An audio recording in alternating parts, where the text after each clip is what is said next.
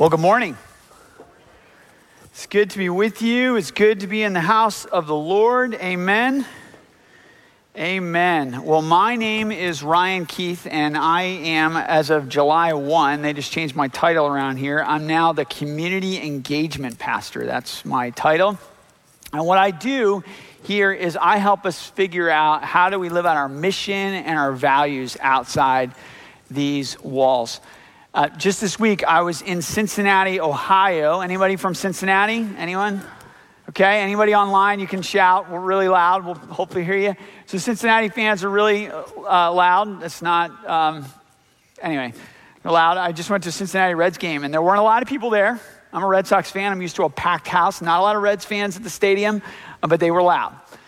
So not the point of today's sermon. So I was in Cincinnati with Nate Baum, who's our ministry resident here at the church for the year, and then another pastor of a local church here in Mechanicsburg. And we were visiting a place called CityLink. And CityLink helps the needy. They help the working poor. That's what they do. And when I was there, I heard a couple interesting stories about giving to the needy. One, they were sharing with me how there was a local organization, a charity, corporation, doesn't really matter, and they wanted to make a gift to CityLink, but they wanted them to name a big room in their building after this corporation or foundation or whoever it was in exchange for that gift. And CityLink doesn't do that, so they said no, and the organization said what? We're not going to give, right? So they had this idea of giving to the needy, but then they didn't do that. Meanwhile, CityLink was in part started by a local church in the community who is they give every year half of their $2 million budget to CityLink. And then they've given about $16 million since inception to launch this thing. And you know what?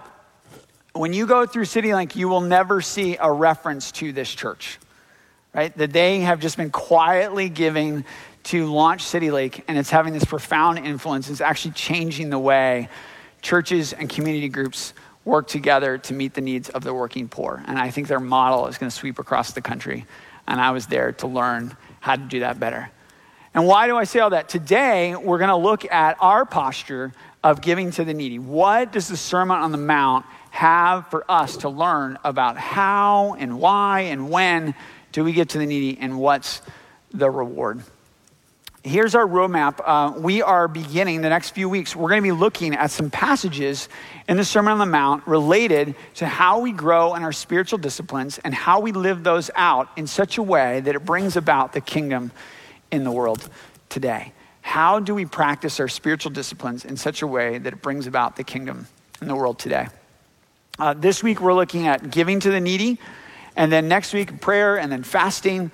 And these are really timely things. And particularly, I think this one about giving to the needy is profoundly important. At a time where people don't know if God is real or if he is for anything, and they only know him for what he's against, I think our opportunity to give to the needy is a profound way to say to the world that our God is real, he is trustworthy with our everything, and he is worthy of our very best, and the needy matter to God and they matter to us, as a great proclamation of the hope that we have in Jesus. So that's what we're going to do today. We're going to be looking at giving to the needy and the practice, the spiritual discipline of giving to the needy. Here's our roadmap. I'm going to read through the verses, and I'm going to make just a couple of observations about the 4 verses. What do we learn from them? And then what I want to do is go verse by verse and unpack them, because there is a lot here for us to learn in these 4 verses. But here's the proposition right up front. I put it in your sermon notes in the back or on the front of your sermon notes. It says this: we give to the needy to give glory to God. That's our main point. We give to the needy to give glory to God.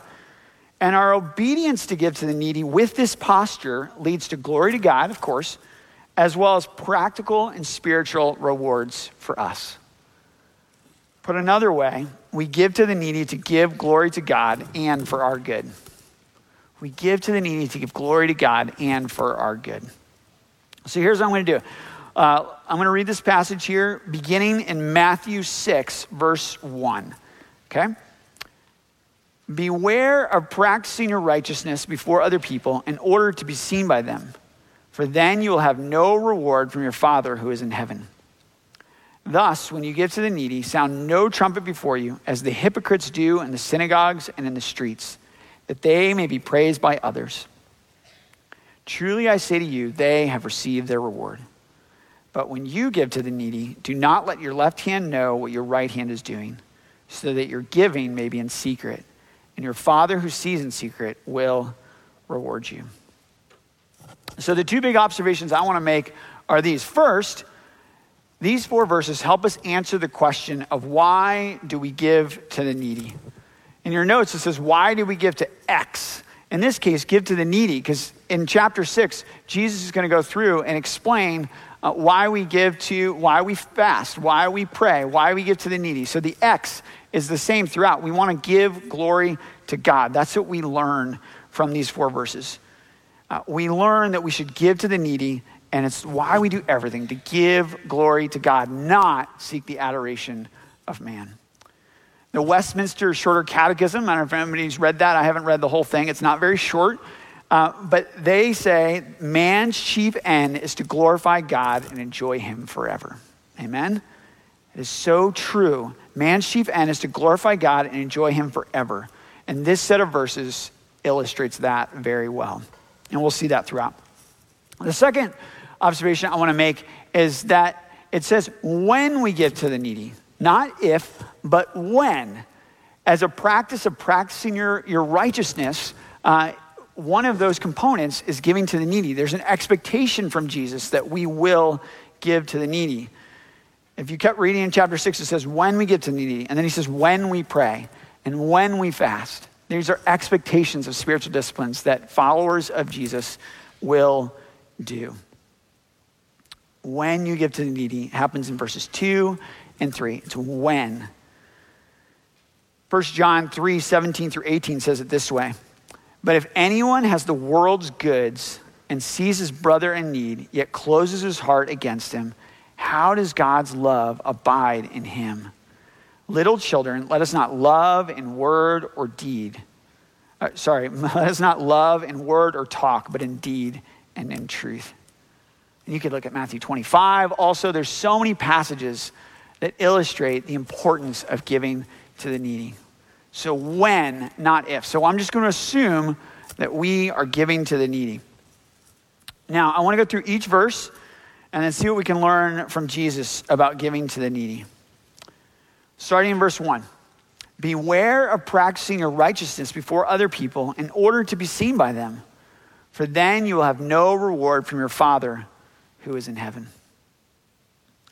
This is the main verse in chapter 6. That this verse is the main one because it applies to all of these. Again, right? Like practicing, giving to the needy, prayer, and fasting. So we want to beware of practicing our righteousness before other people in order to be seen by them. What it doesn't say, what's really important, what it doesn't say is don't practice your righteousness in public. This verse, these set of verses often are taken out of context. It doesn't say that. It doesn't say that not to practice in public. It says do not practice your righteousness in order to be seen by them. That's a really important distinction. Earlier in the Sermon on the Mount, you might remember that we shared Matthew 5:16, and this is what that says. In the same way, let your light shine before others so that they may see your good works and give glory to your Father who is in heaven. It's important to note that it's not wrong to give in public or for your gifts to become known. It is a matter of the heart and obedience to give for the glory of God. That's what this passage is speaking to. Jesus in Luke 4 explicitly calls out a widow. You might remember that one. And Jesus calls out a widow and shares with people that she's the example, right? And didn't seem to be embarrassed by that at all. And in fact, it's good. Hebrews 10, you can write this down. Hebrews 10:24-25 says it this way. And let us consider how to stir up one another into love and good works, not neglecting to meet together as is the habit of some, but encouraging one another, and all the more as you see the day drawing near. So we should stir each other up. So your giving might prompt my giving. Your good works and practicing of righteousness might prompt me to obey the Lord. Those are all good things. Those are good things. And there's so many examples. I can give you lots. In the Old Testament, in Numbers 7, we're not going to read the whole thing because it's long. But essentially what it is it's Moses hearing from the Lord that chiefs should bring their gifts to pay for the tabernacle. And just in 13, just to give you a very specific example, Numbers 7:13, you don't need to write this down. It's just to illustrate.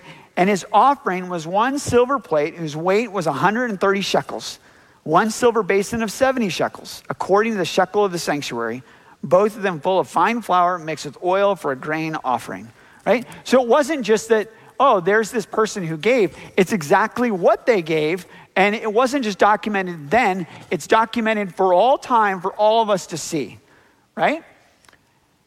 It's not a problem for your giving to be made public, but this verse is cautioning us to do these things, to practice our righteousness in order to be seen by others.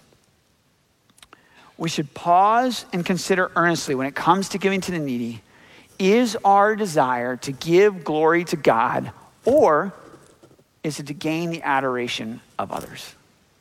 That's what these verses are calling us to consider. God is concerned about your heart and your obedience. It's possible to obey God in public and to seek his glory alone. It is possible. This verse emphasizes that we need not worry about practicing righteousness in order to be seen by others, but to give glory to God alone. I had this mentor who said, always strive to do the right thing. Always strive to do the right thing. God knows. God knows. I don't know about you. I have received praise for doing the wrong thing, right? Like if you're in a conversation, you just slander someone because it just feels so good, right? And yeah, that guy's, whatever, and you've been praised for that. And then I've also been criticized for doing the right thing. And my mentor used to say, when you go to bed at night and you take an inventory of your day, how did it go? How do you sit before the Lord as you finish your day? And it's a practice that I would encourage you to do too. We have this thing with my kids that we learned from some missionary friends of mine called, you probably heard the term paradox, right? Paradox, like when two things are seem to be in tension. So we do this thing called paradox, pair of ducks, yay ducks and yuck ducks, right? And we look with our kids like, what went well? What were your yay ducks? And what didn't go well? What were your yuck ducks for the day? And I do that kind of thing with the Lord. Like, how did the day go? And at the end of the day, no matter what, even if I've been praised by people or criticized by people, I know how I am with the Lord when I sit with him and ask, how did I do today, Lord? God always knows. Seek to be right with the Lord. Don't worry about the praise or critique of others. It says, for then you will have no reward from your Father who is in heaven. For then you will have no reward from your Father who is in heaven. No reward. What does that mean? It's also in verse 2. Here's what it means. God does not reward platitudes and going through the motions to gain attention. One commentator I read said it this way, and it was so much better than I could come up with. Here's what it was. There's no such thing as unholy means to a holy end. There's no such thing as unholy means to a holy end. God's word says that we should seek the glory of God, not the praise of others. That's what we learn from verse 1. Let's go on to verse 2. Thus, when you give to the needy, there it is again, when you give to the needy, sound no trumpet before you as the hypocrites do in the synagogues and in the streets, that they may be praised by others. So what's the story with the trumpets? Biblical historians are conflicted about this. Like, did they set off trumpets when people gave? The best thinking, I think, is imagine there was an offering plate. Some churches still do this. There's an offering plate at the front. And people would come throughout the service and make their offering during the service or after the service, right at the front, at the kind of the altar of God. And imagine the band would start to play. And we know that trumpets are loud, and the band would start to play. So all eyes would be attuned. No matter what was going on, all eyes when the trumpets would start to play would face the front. And it's then that people in this passage would go up and say, now when everybody's looking, I'm going to go and give my gift because everyone's going to see me give my gift right now. That's what it's like. So don't be that person, right? Somebody has to go first, right? Somebody has to go first, but don't do it in order to be seen by others as, wow, that person is a high roller. They're going first. They're kicking it off. I want to tell you about, I got to tell you about my first wedding in Zimbabwe. So many of you know I used to go to Africa a lot, and I was in Zimbabwe for my first wedding. My friend Garrett was getting married. Okay, my friend Garrett was getting married, and I'd never been to a Zimbabwean wedding, and I didn't know what to get. What do you get for people on their wedding day? I didn't want to assume that it was the same as what you get here. Do people there need a, porcelain china set? Do they need what do they need? Do they need another blender? What do they need? And so my friend said, get them something that they probably can't get that will last a long time. I said, sheets are great. I've slept in a lot of beds in Zimbabwe, and sheets are not awesome usually. And so I decided to get them a nice pair of sheets for their bed. And so I picked out some sheets, and I brought them, and I was going to give them a little money. And so I go to the wedding. I'd never been to a wedding before, and there are hundreds of people at this wedding, okay? Hundreds of people, and it is raucous. They don't have a lot of money. Most people in Zimbabwe make about $1 a day, but they knew how to party.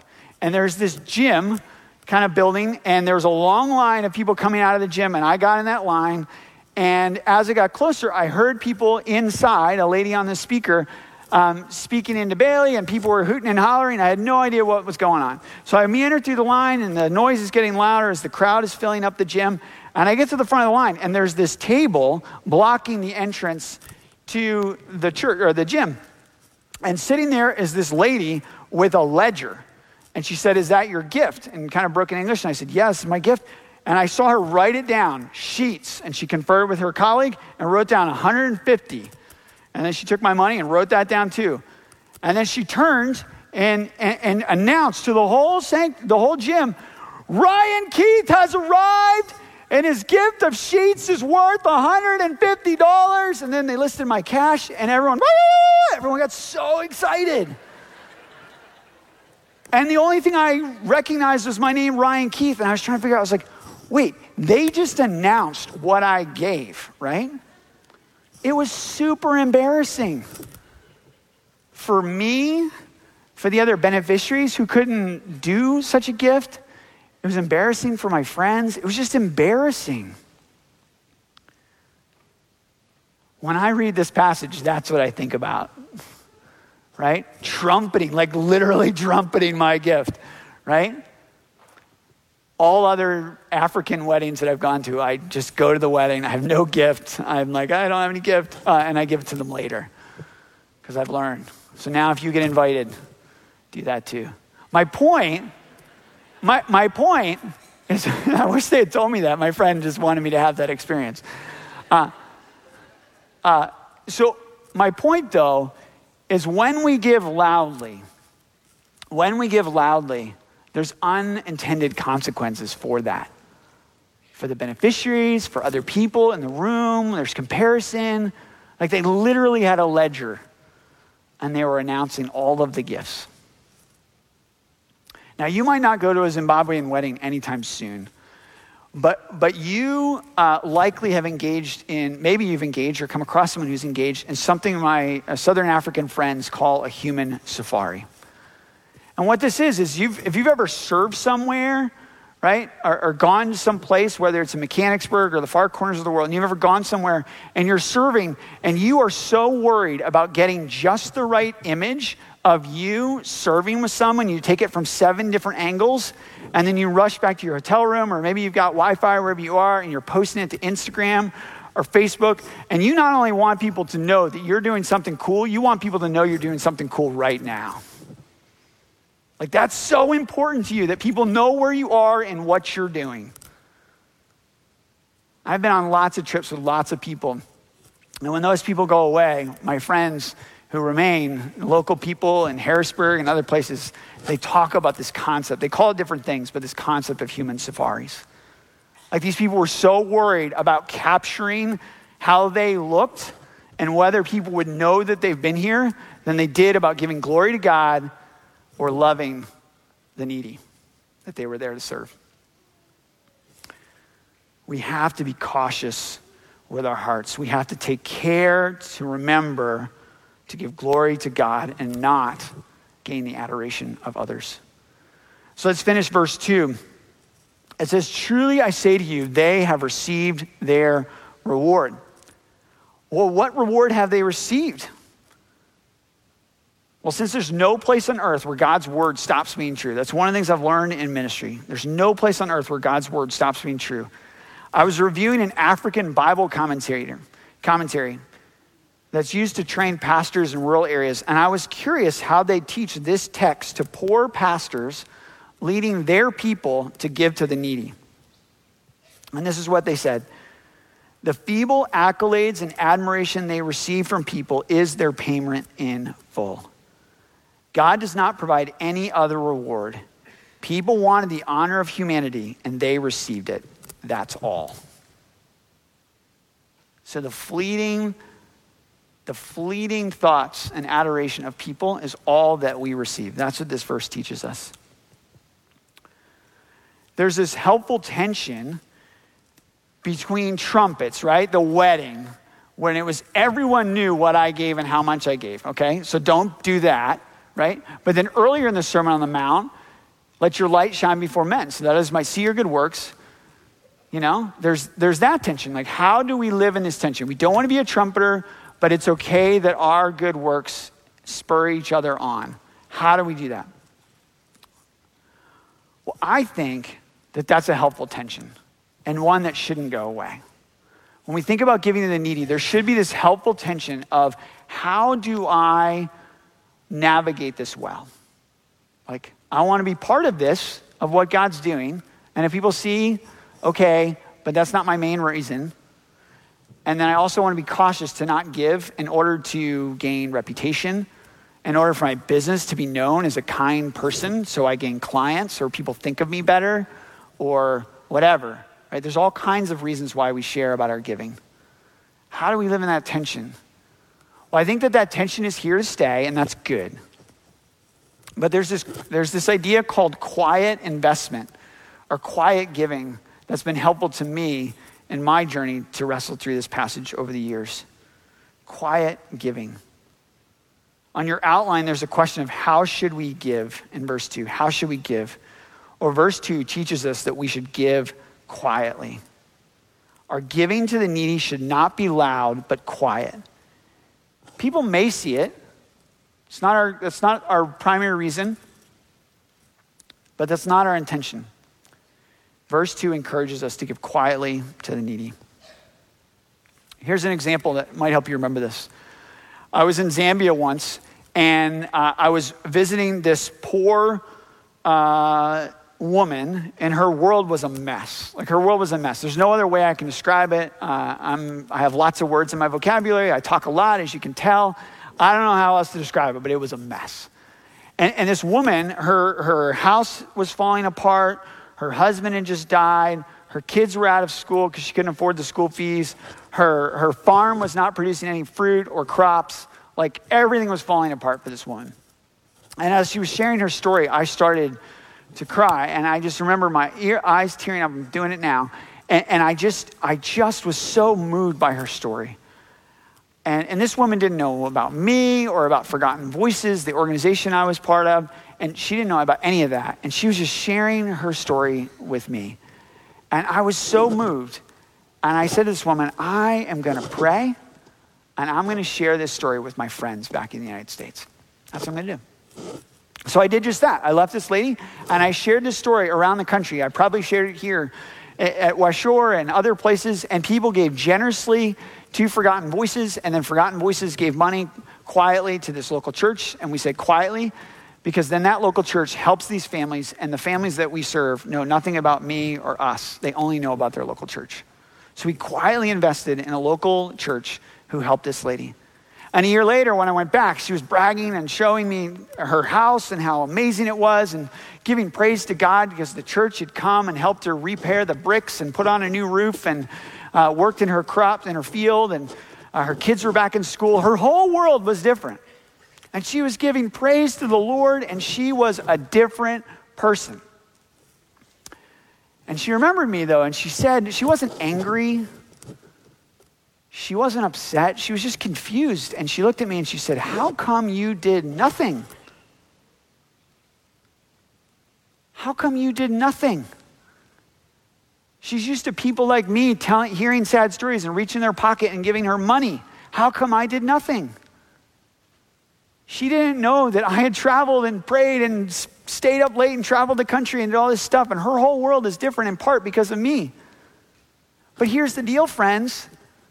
She was giving praise to God and thanksgiving to her local church, who you and I might have given a couple bucks, and that money eventually got to this woman, right? But her people, her local church, are the people walking alongside her and helping illustrate and testify to the glory of God through the manifestation of the local church. Like, they are the people doing the hard work. And even if she never knows about you or me, she does know proudly, boldly rather, about the love of our God for her. And I just smiled at her and I said, "I promised you I would pray, and I promised I would share the story.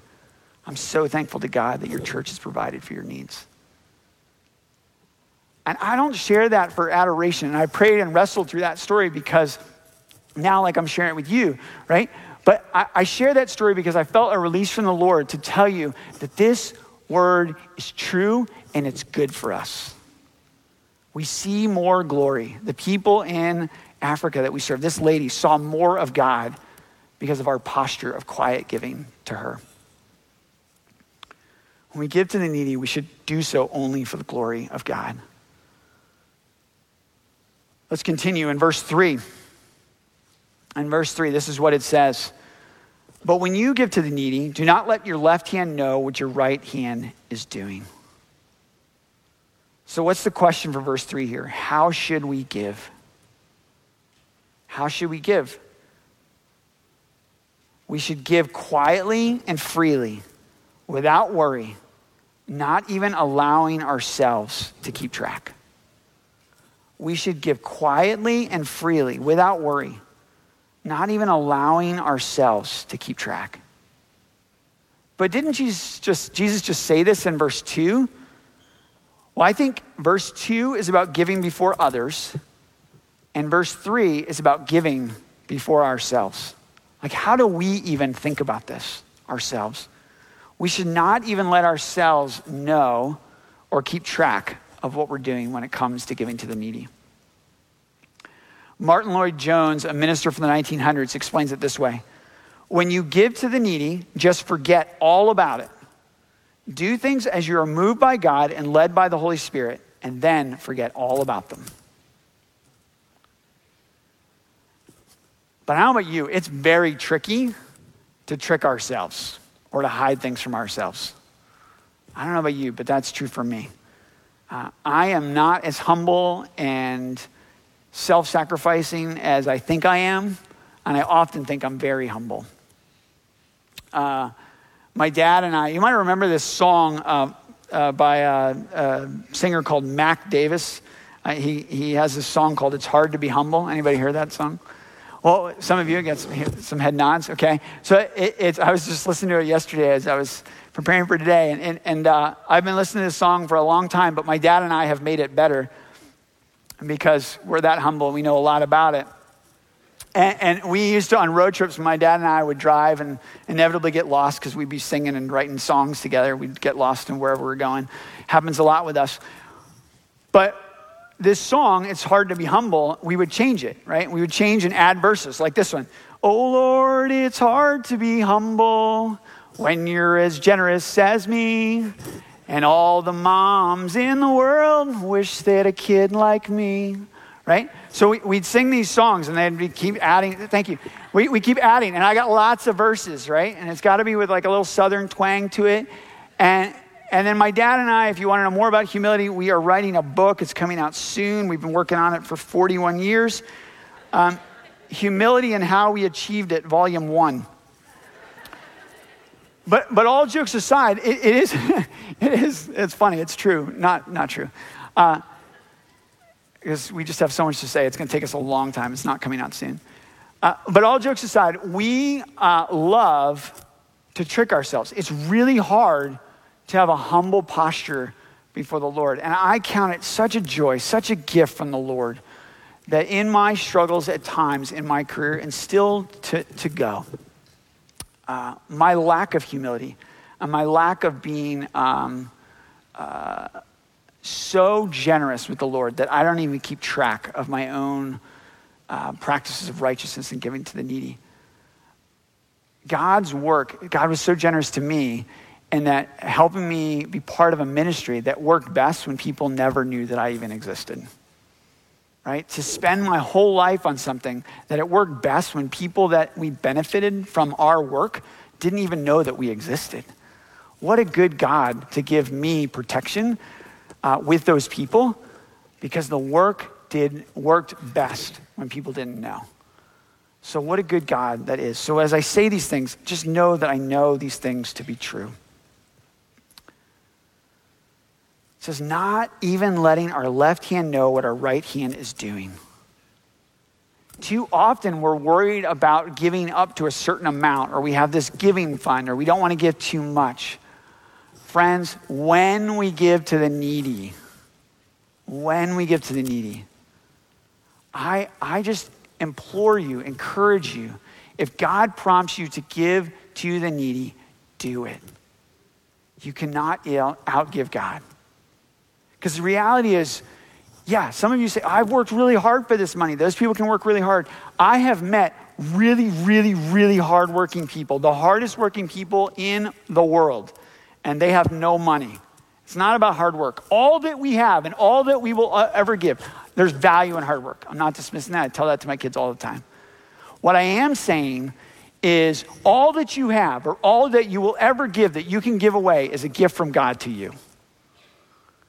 If there are people who have needs and you deny them of that, we will have to answer for that. Give to the needy. Don't worry about it. Give to the needy. God will provide. I was thinking about my grandmother who recently passed away. Many of you have heard me tell stories about my grandma. She recently passed away. And she grew up in the Great Depression. At age 7, her family sent her away because they couldn't afford to take care of her. They couldn't feed her or clothe her. And so she went off to find work and then came back. But despite their financial circumstances, despite all of those challenges, one of the marks of people who grew up in the Great Depression is that they were exceedingly generous with their neighbors. If they had today and you needed today, they would give to that need, right? And then we are all better together. Tomorrow, you might have something that I need. And so they were marked, her family was marked for generosity, as being a generous family, like many people were during the Great Depression, because it's how they survived. Her stories remind me of the early church in Acts 2. Acts 2, verses 42, this is what that says. And they devoted themselves to the apostles' teaching and the fellowship, to the breaking of bread and prayer and the prayers. And awe came upon every soul, and many wonders and signs were being done through the apostles. And all who believed were together and had all things in common. And they were selling their possessions and belongings and distributing the proceeds to all as any had need. And day by day, attending the temple together and breaking bread in their homes, they received their food with glad and generous hearts, praising God and having favor with all the people. And the Lord added to their number day by day those who were being saved. My grandmother used to participate in these things called pounding for the pastor. Pounding for the pastor. It's not what you think it is. Like pastors get pounded sometimes and we get attacked for different things. I want you to know that that's not what this is, and I'll tell you what that is. But just as an aside note, the pastors and I, we sometimes count it a blessing and an affirmation that we're closing in on something good when we're critiqued, in part because God's word is convicting, and it's changing, it's altering. We are in the hands of the potter, and if things change, if things don't change, that's actually concerning to us. If things press your buttons a little bit and you're like not really happy with what we're saying, sometimes we're actually really thankful that that's occurring. So that's a little aside, not in my notes. But the poundings for the pastor is something different. A couple times a year, in the olden days, and it still happens in some parts of the country, parishioners would take what they have or sacrifice and get something from the store and bring groceries to the pastor. Many pastors around the country were unpaid and didn't have jobs, and so for money. And so people in the church would bring pounds of groceries and put them on their doorstep. That's what they did. And I learned just yesterday, actually, that my grandmother would quietly and freely make sure that the pastor's family always had beef. Always had beef. And she would do that. And I just found this out yesterday from my dad, who also just learned that recently. She was just a quiet servant, so generous. She always made sure that the pastor's family had beef. When giving to the needy, we should give quietly without worry, not even allowing ourselves to keep track. Let's keep going. Verse 4. It says, so that your giving may be in secret, and your Father who sees in secret will reward you. So because of that, because of verse 4, I think we should pause and be careful to not assume it's always okay to make our giving known. As I already mentioned, there's plenty of evidence in the Bible that public giving is okay, right? As we talked about from Numbers 7, and Jesus talked about it in the Sermon on the Mount, and Paul talks about it in 2 Corinthians 8, where he's praising the Macedonians for their giving. There's lots of examples throughout the Bible of public giving. But this verse specifically notes, so that your giving may be in secret, and your Father who sees in secret will reward you. Excuse me. Verse 4 invites us to ask, what's the reward? What's the value of giving in secret? Well, I believe that there's several. They're kind of practical and spiritual all together, but there's several I want to give you. There's several rewards. The first is it's more effective. Giving quietly or in secret is more effective. There's a book that I reference on the back of your sermon notes called When Charity Destroys Dignity by Glenn Schwartz. It's probably the best book I've ever read about how to give quietly and how to be a missionary or how to be a person, particularly of Western influence, and how we think and idolize money and our positions of power and how do we engage with the needy. It's the best book out there on this. It's really good. But it's more effective to give quietly or silently.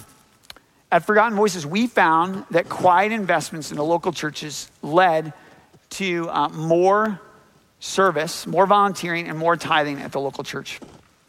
And when we did more loud giving, trumpet giving, kind of giving, we found that tithing and volunteering went down.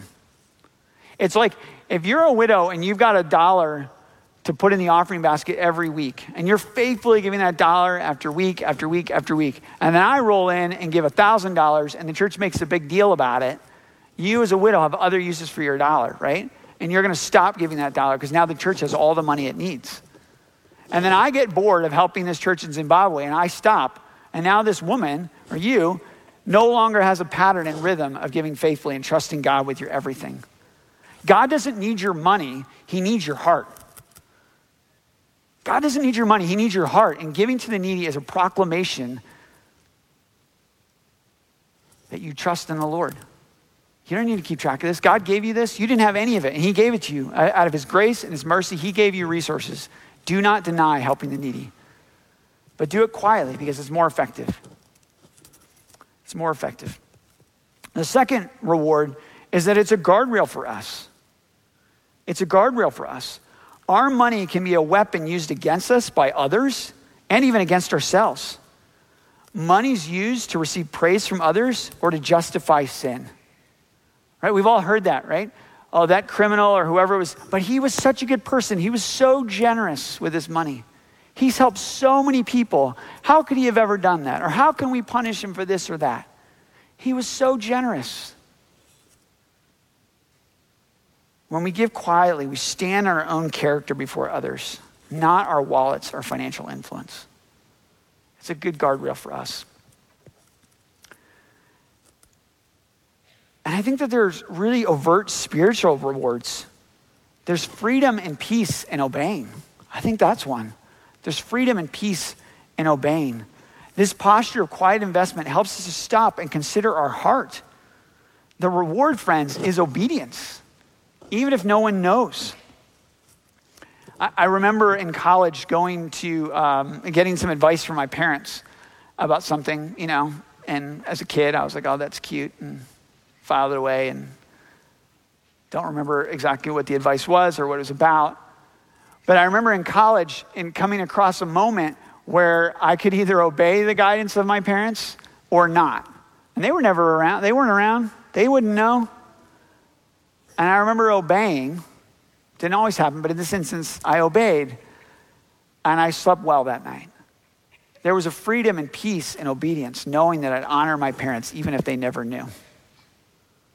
That there's a freedom and peace in obeying the Lord. And another one is God gets more glory. I don't know about you, but sometimes I'm tempted when I give to the needy or I do something right for the needy, I can't help myself. And I say, look at what I have done. For many years in my life, I was paralyzed by this idea, if I keep working, kids live, and if I stop working, kids die. Right? Look at what I've done. I worked really hard, and look what I did. Actually, your generosity and my generosity to help these needy people that we've served together is just a small piece of the pie, right? As we talked about before, remember that Zambian lady? She saw her church and she saw her community love her, and she saw God's glory through the people who faithfully walked with her and prayed with her and ministered to her day after day. You and I gave a couple bucks. And because of that woman's testimony and her proclamation and the ways that she saw, she wasn't just waiting for me to return. She was giving praise to God of what he had done while I've been away. And I got to bear witness to that. God gets more glory. He deserves it all. And the last one I'll give you, the last reward is who knows. What I mean by that is there might be more, maybe not.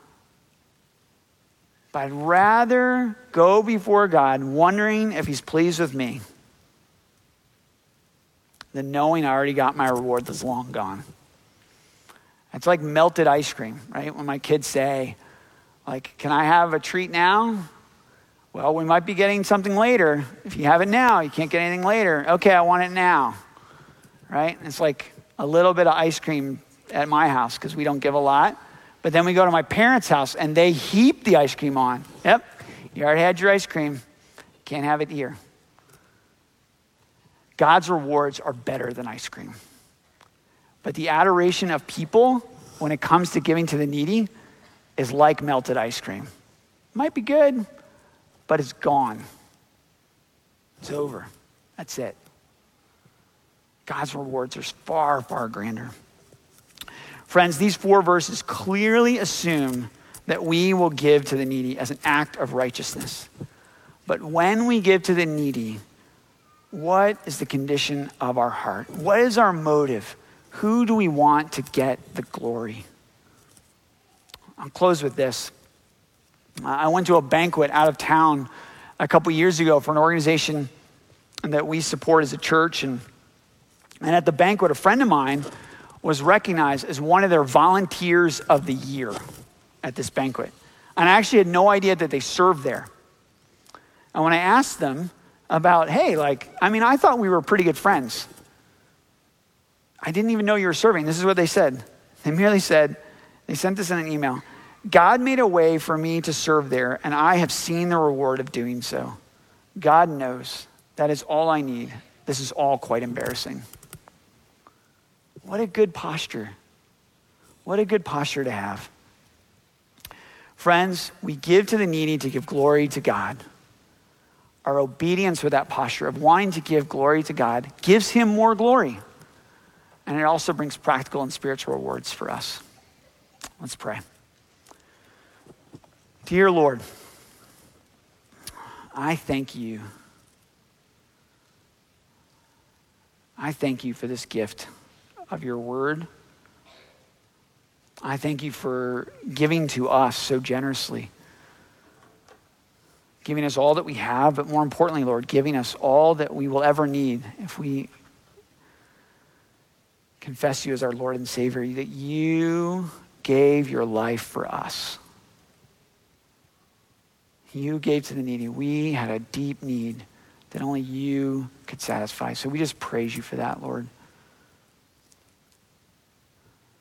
Lord, money is an idol in our context in ways that we don't even know, ways that I don't even know. So Lord, I pray for my people here. I pray that you grow our hearts to give to the needy as an act of glory for you, not the adoration of others. May the things in us that make the adoration of others the thing that we long for, remove that, Lord. Have your way with us. We want what you want. We want to give you glory. You are worthy of our everything. We trust you with our money, our lives, our heart, our comfort. It's all yours. Help us to grow in that. In your name we pray. Amen.